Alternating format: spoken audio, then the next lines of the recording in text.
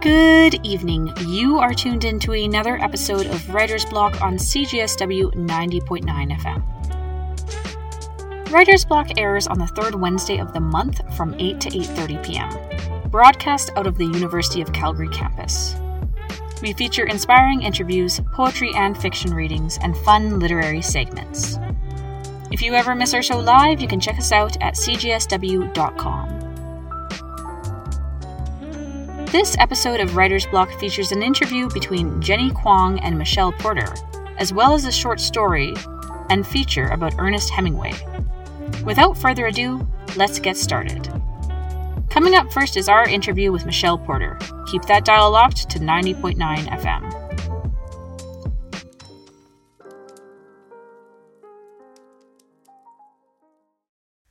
Hi, my name is Jenny Kwong for Writer's Block on CJSW 90.9 FM in Calgary.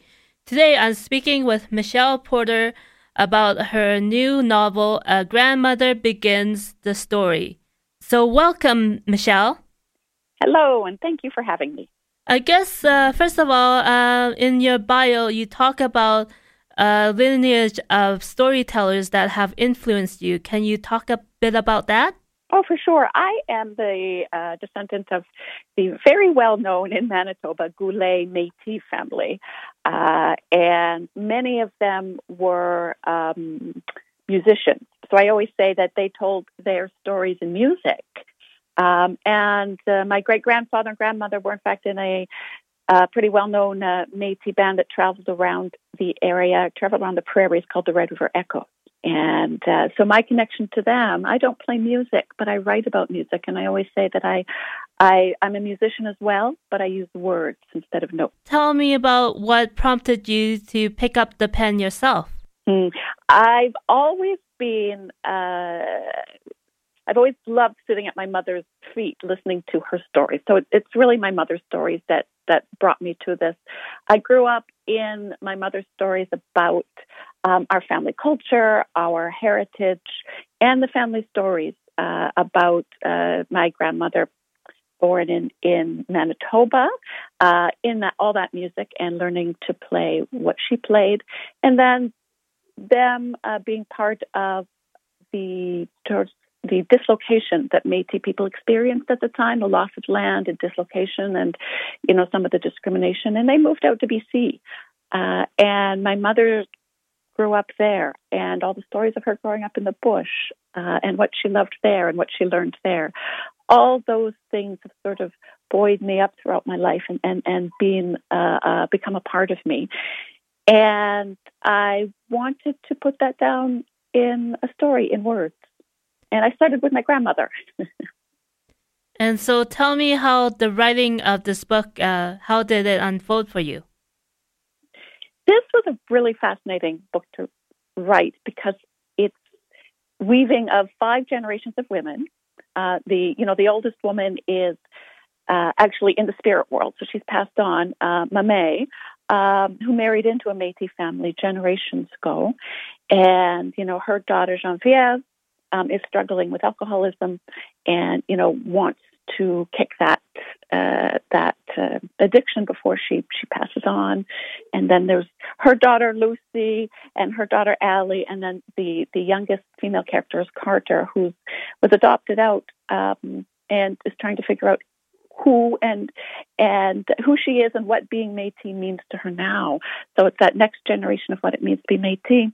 And that other side of it are all the non-human characters in there. There's the story of generations of bison herds that focus on Dee, who herself was relocated from Texas to a bit of land in the southern Canadian prairies. And so she experiences that dislocation as well, and that, the breaking of the lineage. And so the stories, the non-human stories and the human stories kind of mirror each other. And I kind of braid those stories all together to form a bigger story about intergenerational trauma that includes, the human trauma the personal trauma as well as the trauma that's been happening on the land that, as a result of climate change, as a result of changing, the loss of prairie land and, the struggle of the bison to return to prairies. So it's all that, it's all focusing on that in generations of trauma on land and people. And I guess you can see the intergenerational trauma between the relationship between Carter and Genevieve. Yes, Carter and Genevieve are great characters because they kind of mirror each other. Now Genevieve has been very distant from her family because she's been ashamed of the alcoholism that she hadn't been able to quit, and just through the kinds of mothering that happens there, and then the kinds of mothering that her daughters experienced, Carter was completely removed from her culture and from her people, and meets her Métis birth mom, Allie, when she is for the first time when she's 18, and is angry and doesn't know what to do with that anger, doesn't know how to feel like she belongs. And she's also a mother herself, a young mother herself, and she's struggling to figure out how to parent her son, Tucker. And so there's the mirroring of the trauma, but also that hope that this new generation, who's living in a time when they can reconnect with their culture, can reconnect with being Métis, this time of this flourishment, this real flourishment of what it means to be Métis, that can help and support a kind of healing that allows the next generation to do better and be prouder than the previous one. The story takes place in a wide expanse of prairie and the BC mountain regions, and so tell me the role that the land plays in the story. Yeah, the land has a voice in the story, and a big part of the voice is the grassland, actually, in and around southern Alberta. So Genevieve lives in Calgary, and she takes a trip down to the Rehab Center down by Milk River. And the land under all of that area is speaking at different times with the bison characters. Even some of the land reaching down into Texas will speak. I felt that the land had to have a voice, and I wanted the voice of the land and the bison and the couple of dogs that have voices as well. I wanted these voices to be equal to the human characters, and that their stories to be just woven in sort of an all my relations fashion, where these are just part of the story of living on the earth.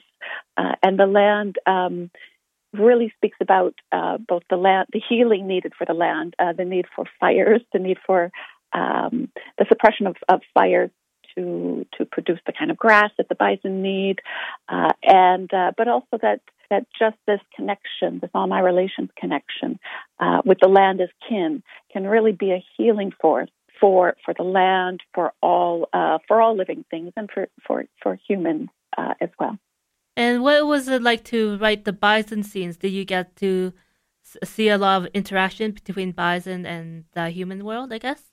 In the book, there is the bison stories are told alongside, but in this first book, the bison and the humans don't interact a whole lot, or at least the main characters don't. There are humans that are working on the facilities or the lands where the bison are behind fences and being taken care of. But the main characters in this first book don't. I am currently writing the sequel to this one, where some of these main characters and the bison, actually, their stories overlap and interconnect. In this book, it's like that beginning, that upswelling of the movement across the land for both the humans and the bison that begins the story, really. So, and that's part of what's in the title there. What is your writing routine like? Does the season or weather affect how or what you write about? What is my writing routine like? That's a really great question. Writing a book as braided as this one, there are 4 and 5 and 6 different voices that I've had to pull together. It's a process of, I get up very early in the morning, to write, because that's when my mind is freshest. And then I work on whichever story calls to me, whichever voice calls to me that day. So it could be Geneviève, it could be one of the Bison stories, it could be this, this amazing action scene, or it could be this more poetic reflection on, the healing of the land that appears someplace else in the story. So I work on the story in little bits at a time, and a little bit crooked. I liken it to the Métis traditional Métis crooked music, where you can add a beat, drop a phrase, and improvise quite a bit. So I pull the stories apart, and then I put them together, proceed a little bit more, then I pull them apart again, and then I braid them back together again. It's really been quite a process. It's been really thrilling. And one exciting thing is that the audiobook is coming out with a huge cast of Indigenous actors and voice actors reading a whole bunch of the different characters. And Mamé is being read by Tantoo Cardinal, for example. And what these beautiful Métis and other Indigenous backgrounds bring to these characters, I'm just so thankful and so excited for people to hear as well as read A Grandmother Begins the Story. Why was it important to include other writing formats such as phone or text as well as poetry? I wanted to write an emotional immediacy. So to keep the emotional story, I'm a very emotional writer. Some writers are very plot-driven. I'm very emotionally driven. So in different parts, I use different genres to move certain parts of the story along without too much weighty prose. So there's a lot of different parts of the story are told in text conversations. That's one of the reasons. It allows me to drop a lot of that extra prose so the reader can understand what's going on fairly quickly without having to spend too much time with it. It's also that I have because I'm very much steeped in storytelling, my mother's stories, my auntie's stories. I'm very oral, very based in oral storytelling. I like the sound. I like the way people talk. And texts are very much talky. They're very much, when you read them, you can kind of hear, in a sense, how people are speaking back and forth to each other, as well as in some of the poetic sections. The poetic sections I wouldn't consider to be like an abstract poetry. They're just more a movement from between one character and another, allowing their dialogue to flow again without too much weighty prose around it. So I think that it was a bit of me sculpting and paring out some of the extra prose that I felt would dilute the emotion of the story and the emotions that the characters were feeling. All right. I guess so we're at the end of the interview. Is there anything else you'd like to say before we wrap up? I maybe would just like to comment on, the music of the story, that this is really, as I said, I'm a musician who works with words, but this book, some of the structure of the book really came through as a song where each voice becomes different notes and different phrases in it to create a whole song, to create a whole that's bigger than each story's character, but that they all need to come together to create. Thank you very much, Michelle Porter, for your time today. We've been talking about your new book, Grandmother Begins the Story. Thank you very much. Thank you. That was our interview with Jenny Kwong and Michelle Porter. For those who just tuned in, you are listening to Writer's Block on CJSW 90.9 FM. Writer's Block airs on the third Wednesday of the month from 8 to 8:30 p.m. If you missed the beginning of this episode, you can tune in on cjsw.com. Coming up next, we have a fun segment about Ernest Hemingway, as well as one of his short stories. Stay tuned! This episode of Writer's Block would like to give a quick shout out to a local event taking place in Calgary on July 21st as well as July 22nd. The Canmore Opera House in Heritage Park is featuring performances of the new play Many Mothers, Seven Skies, hosted by Freehand Books. For more information, contact Freehand Books.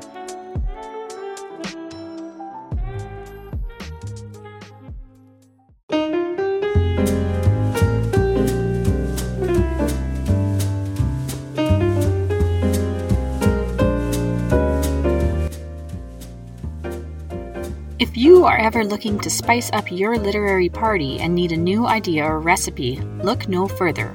Because tonight we will be teaching the listeners about a cocktail with a very famous past. This cocktail is well known but seldom ordered and shares its name with a famous novel by Ernest Hemingway. The cocktail in question is called Death in the Afternoon.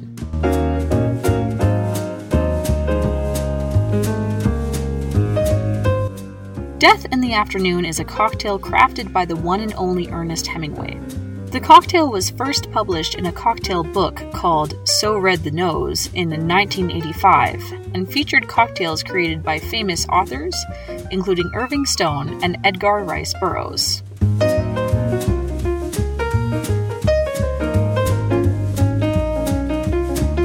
Death in the Afternoon is a simple but effective way to impress your partygoers, friends, or local amateur literary critics. Simply pour 1 ounce of absinthe into a champagne glass and add chilled champagne.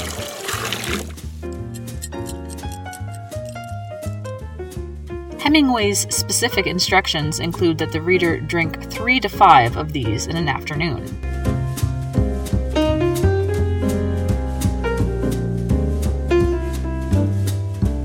Death in the Afternoon is a well-known drink because of the controversy surrounding one of its primary ingredients, absinthe.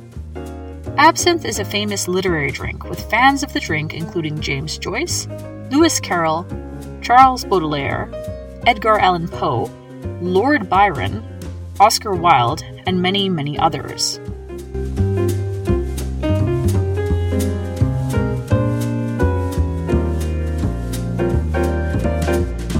Absinthe was banned in many countries across Europe and in the United States due to its alleged psychoactive qualities. Many countries passively kept this ban for almost a century. Absinthe is recognized by its pistachio green color. It often combines with other ingredients to create a milky, opalescent hue. In Hemingway's Death in the Afternoon, the liquor mixes with the champagne to create a milky green glow.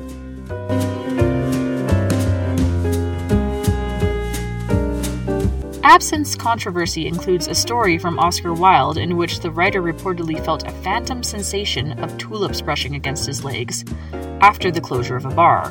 Whether or not this story is true remains uncertain to this day.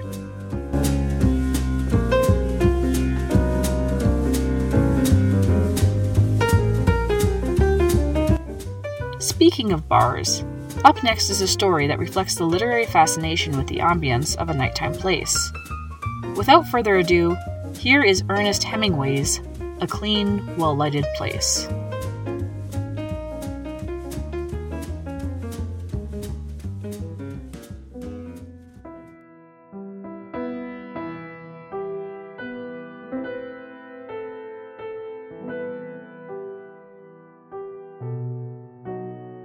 A Clean, Well-Lighted Place by Ernest Hemingway.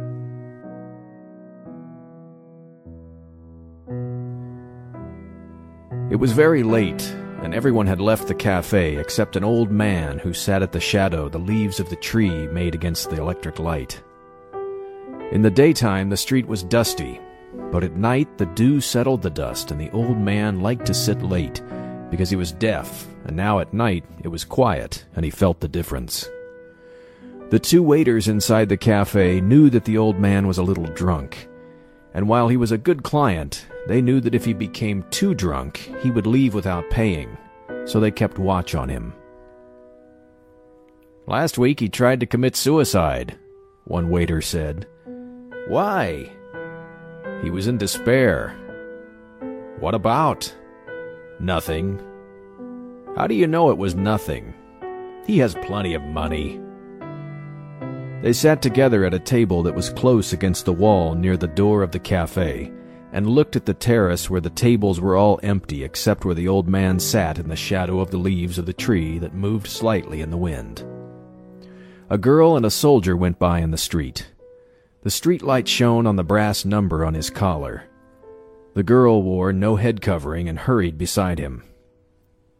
"The guard will pick him up," one waiter said. "What does it matter if he gets what he's after?" He'd better get off the street now. The guard will get him. They went by 5 minutes ago."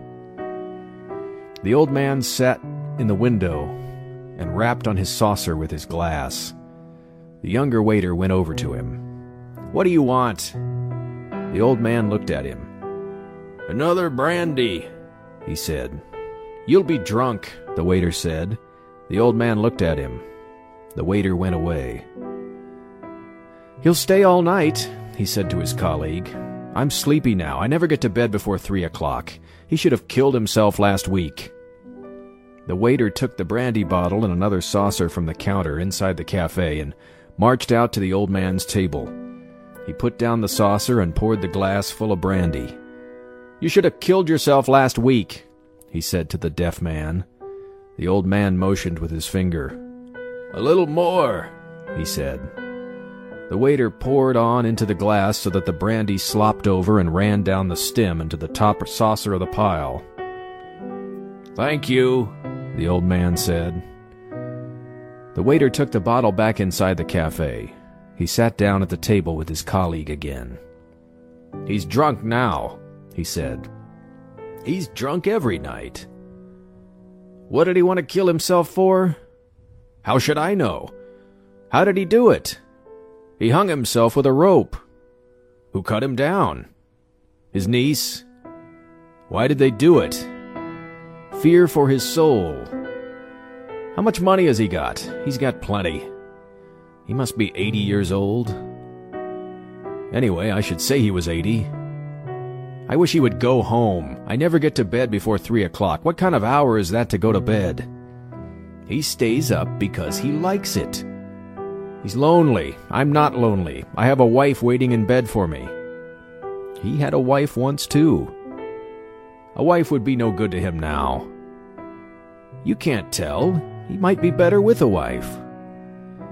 "His niece looks after him." "You said she cut him down?" "I know. I wouldn't want to be that old. An old man is a nasty thing." "Not always. This old man is clean. He drinks without spilling. Even now, drunk, look at him." "I don't want to look at him. I wish he would go home. He has no regard for those who must work." The old man looked from his glass across the square, then over at the waiters. "Another brandy," he said, pointing to his glass. The waiter, who was in a hurry, came over. "Finished," he said, speaking with that omission of syntax stupid people employ when talking to drunken people or foreigners. "No more tonight. Close now." "Another," said the old man. "No, finished." The waiter wiped the edge of the table with a towel and shook his head. The old man stood up, slowly counted the saucers, took a leather coin purse from his pocket and paid for the drinks, leaving half a peseta tip. The waiter watched him go down the street, a very old man walking unsteadily but with dignity. "Why didn't you let him stay and drink?" the unhurried waiter asked. They were putting up the shutters. "It's not 2:30. I want to go home to bed." "What is an hour?" "More to me than to him. An hour is the same." "You talk like an old man yourself. He can buy a bottle and drink at home." "It's not the same." "No, it is not," agreed the waiter with a wife. But he did not wish to be unjust. He was only in a hurry. You have no fear of going home before your usual hour?" "Are you trying to insult me?" "No, hombre, only to make a joke." "No," the waiter, who was in a hurry, said, rising from pulling down the metal shutters. "I have confidence. I am all confidence." "You have youth, confidence, and a job," the old waiter said. "You have everything." "And what do you lack?" "Everything but work." "You have everything I have." "No, I have never had confidence, and I am not young." "Come on, stop talking nonsense and lock up." "I am one of those who like to stay late at the cafe," the older waiter said. "With all those who do not want to go home to bed, with all those who need a light for the night. I want to go home and into bed. We are of two different kinds," the older waiter said. He was now dressed to go home. It's not only a question of youth and confidence, although those things are very beautiful. Each night I am reluctant to close up because there may be someone who needs the cafe. Hombre, there are bodegas open all night long. No, you do not understand. This is a clean and pleasant cafe. It is well lighted. The light is very good, and also now there are shadows of the leaves. Good night, said the younger waiter. Good night, the other said. Turning off the electric light, he continued the conversation with himself. It was the light, of course, but it's necessary that the place be clean and pleasant. You do not want music. Certainly you do not want music, nor can you stand before a bar with dignity, although that's all that's provided for these hours. What did he fear? It was not a fear or a dread. It was a nothing that he knew too well. It was all a nothing, and a man was a nothing too. It was only that and light that was all that was needed, and a certain cleanliness and order. Some lived in it and never felt it, because he knew it was all nada, y pues nada, y nada pues nada. Our nada who art in nada, nada be thy name, thy kingdom nada, thy will be nada, in nada as it is in nada. Give us this nada, our daily nada, and nada us our nada, as we nada our nadas, and nada us not into nada, but deliver us from nada. Pues nada. Hail nothing, full of nothing, nothing is with thee. He smiled and stood before a bar with a shining steam pressure coffee machine. What's yours? Asked the barman. Nada. Otro loco más, said the barman and turned away. A little cup, said the waiter. The barman poured it for him. The light is very bright and pleasant, but the bar is unpolished, the waiter said. The barman looked at him but did not answer. It was too late at night for conversation. You want another copita? The barman asked. No, thank you, said the waiter and went out. He disliked bars and bodegas. A clean, well-lighted cafe was a very different thing. Now, without thinking further, he would go home to his room. He would lie in the bed, and finally, with daylight, he would go to sleep. After all, he said to himself, it's probably only insomnia. Many must have it.